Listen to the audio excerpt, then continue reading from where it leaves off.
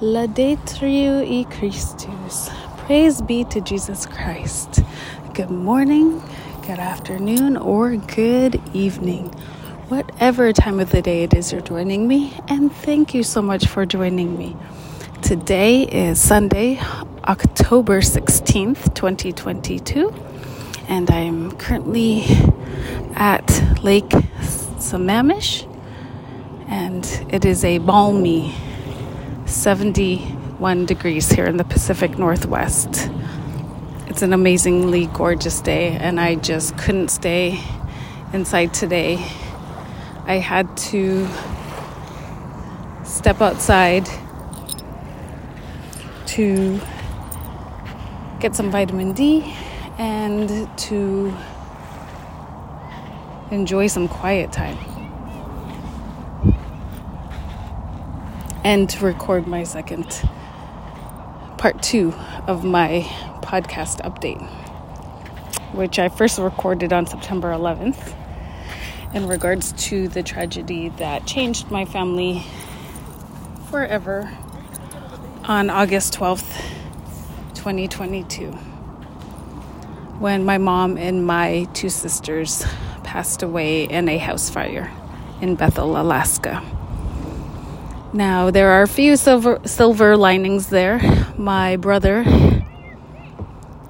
escaped. He jumped out the second floor window. And so he didn't have any broken bones, but he had a severely damaged foot.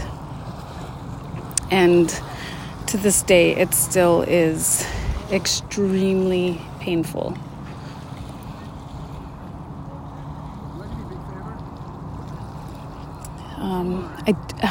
Unfortunately, there's been enough time between the first episode and today where I do not recall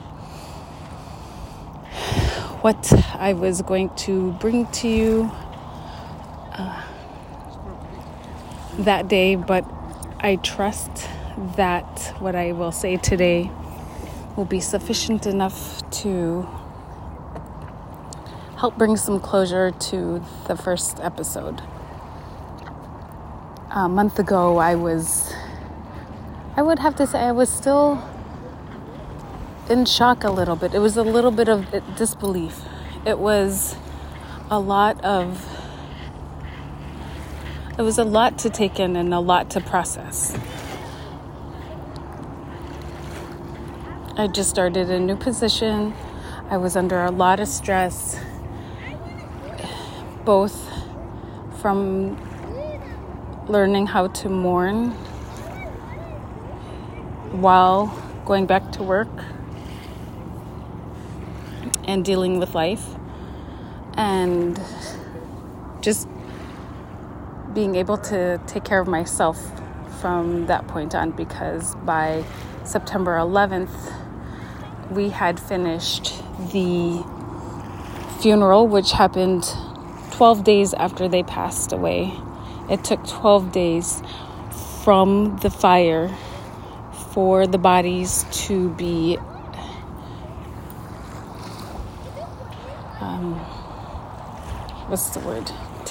removed from the house, sent over to Anchorage, Alaska, processed at the medical examiners, identified, and returned back to Bethel. And you might not know this, and because I surely didn't know it, but if a body is burned in a fire, it's not like, oh, okay, because you know whose house it is and you know who's in the house, that the body is just gonna be like, okay, that's who it is, right? That would be like a normal death, like if someone just passed away normally, like in their sleep, right? Like you're somebody, just a normal person just passes away in their home, and somebody comes and discovers them, and then a family member would have to come and identify them, like, oh, okay, is this so-and-so? And they would say yes. And, you know, that type. It's never happened to me like that, but That's what I guess is like the normal way. But if a body is burned or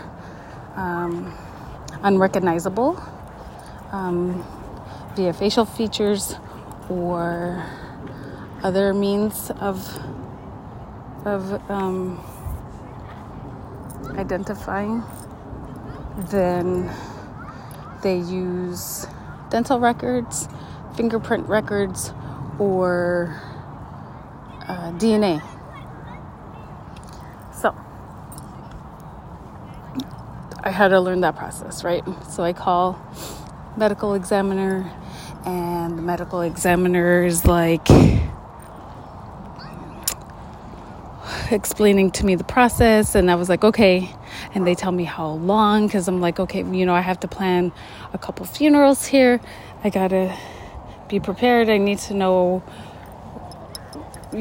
basically give me a timeline of what's going to be happening here. And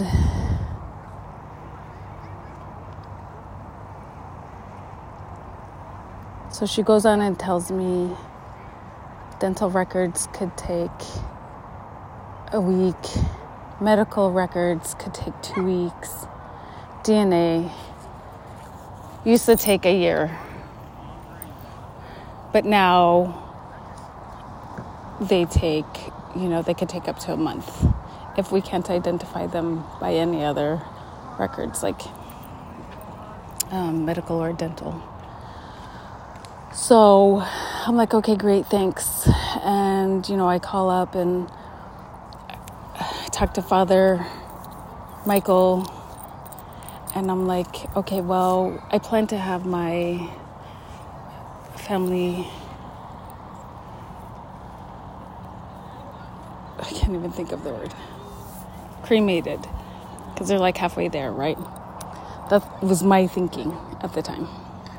And so Father was like, nope, in Russian Orthodox, you can't cremate the bodies because, well, you can cremate the bodies. We just don't have a proper funeral service because in the Orthodox Church, they can't bless ashes, right? So I was like, okay, great. Thanks for telling me that, because now I will call the medical examiner back and I will let them know.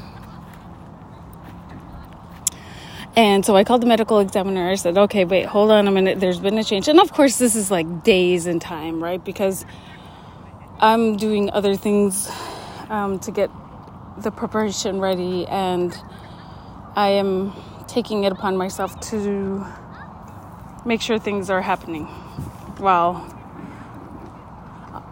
trying to keep my composure in life. But I mean, honestly, I was in such shock and I was in such disbelief, and I kind of am in disbelief right now because I truly miss my mom. And I remember talking to her the day before this happened. And I was like, Mom, and let this be a lesson to you, because you never know. You never, ever, ever know. And I might have said that to you, but I just want to emphasize this to you. You never know. And it's going to be so hard to say this. But I called my mom the day before because she wasn't feeling well. And I was like, okay, Mom. And then I talked to my brother, Christopher, and he tells me what's going on. And then I talked to my mom again, and I'm like, okay, Mom, well, I got to go back to work because I'm at lunch. And so I'll give you a call after work. Well, guess what? After work, I end up being so tired that I just lay down and go to bed. I'll be like, oh, I'll call my mom tomorrow. And that's what happened. At the 5 o'clock in the morning, 5:15 in the morning, and I get the text message, and sure enough, this whole thing goes down, right? So did I get to call my mom back? No. But listening to like my brothers and sisters, they got to call her and they got to talk to her, and she really wasn't feeling good. So at least the people who, at least I got to talk to her, and other people, brothers and sisters, got to talk to her. And I just want to say thank you to like all the new listeners and all the people who are listening to this. I don't know if you found me like from the beginning. I don't know if you are a new listener and this is kind of just like throwing you in the deep end, but life will be what it will be. And I started sharing my podcast with other people and telling them. And honestly, I started the podcast for myself to help me in my life to cope and to deal with the life situations that not only I face, but maybe other people, and to help them out. So I'm going to continue on with that. And this is like my video journal, my voice recorded journal of life events and happenings, right? And advice and sharing the light. And through this whole process of the tragedy, I don't want to, it's way too early, right? But I just found my way of thinking and the way I process things is so different now. It's not the same. It's like I'm here in the world, but there's a piece of me missing that will just almost never, that will never come back. And I miss my mom, like every day. It's so funny. Like the other day, I make phone calls on my lunch, and I used to just call my mom on my lunch.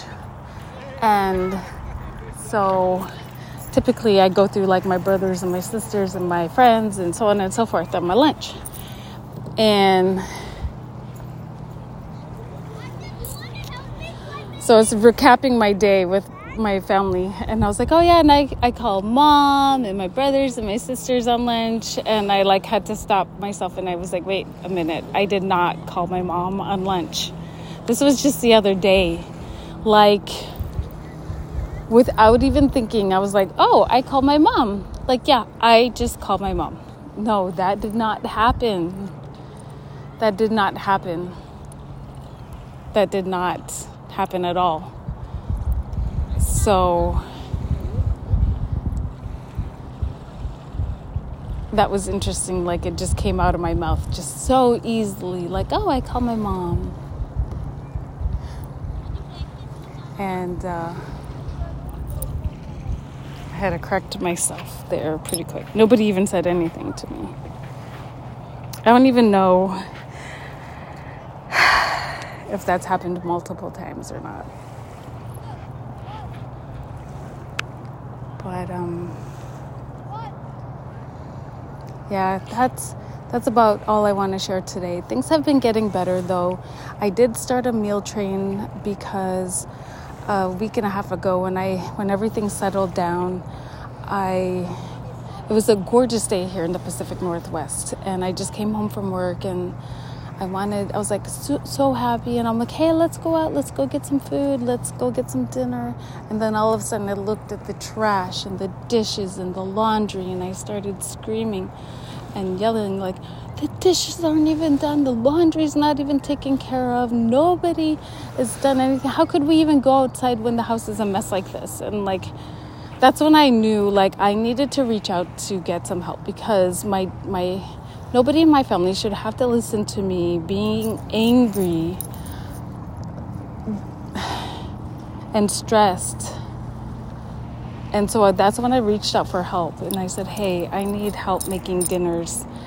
I was like at my wit's end, and I held off as long as I could, because I honestly didn't believe that like people making dinners and providing food was gonna help out. I really didn't.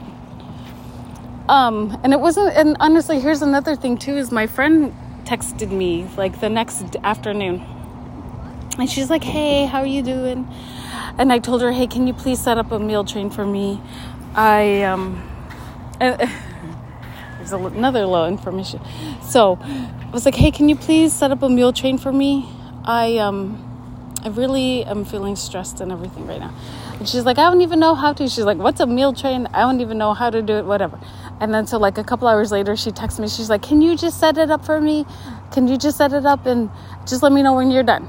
So I was like, okay, cool. So I set myself up a meal train. I texted her, and then like she made sure, like, and I shared it with my church group too. And I was so hesitant to share my very need for help with the people. I felt vulnerable. I felt exposed. Like, I should be able to do this. I should be able to take care of myself. I should be able to, like, just so many shoulds. Like, it just was run down. I'm so run down. I'm so just run down. And it's like, I wish I had time, more time to heal and to mourn and to grieve properly. And, you know, it's just going to take time. I'm going to have to be gentle with myself, and I'm going to have to be patient with myself, and I'm going to have to know and understand that I'm doing the best I can. And people were ready to help me with the meal train, and I was really happy for that. I mean, I could kind of tell, like, some people who like, didn't get it, right? Like, they don't get it. Like, I need help. Like, I don't ask for help a lot, but I needed help. And even though, like, all the days that I asked for meals weren't filled up and everything, just the small amount of people that brought over meals, and I talked to one of them too, and like their happiness and willingness to help me out, like, transferred from the food that they got and into me. Like, me and my girls were able to laugh, to play a game, for me to not have to stress about even meal planning, meal prepping, and all that. It helped tremendously. So for all those who are hesitant about something, please reach out for help. It makes a difference. It truly does. But I was going to end this before I get too emotional. My plan is to record a podcast more often than not, to kind of get back into the groove and kind of get things, like, get a calendar going, to get this going, to at least pop in, 3, 4, 5 times a week and just give you updates and let you know, and to kind of talk it out and to share things and to be growing and healing together, because that's what it's about. That is what it's about, is like the amount of processing that somebody has to do on their own sometimes is a little bit much. So reaching out for help and getting a little bit of help, and even just talking about it and being there for somebody, makes a huge impact. So with that being said, I will say thank you for your time today, and I don't know what you have planned, but God bless and keep you.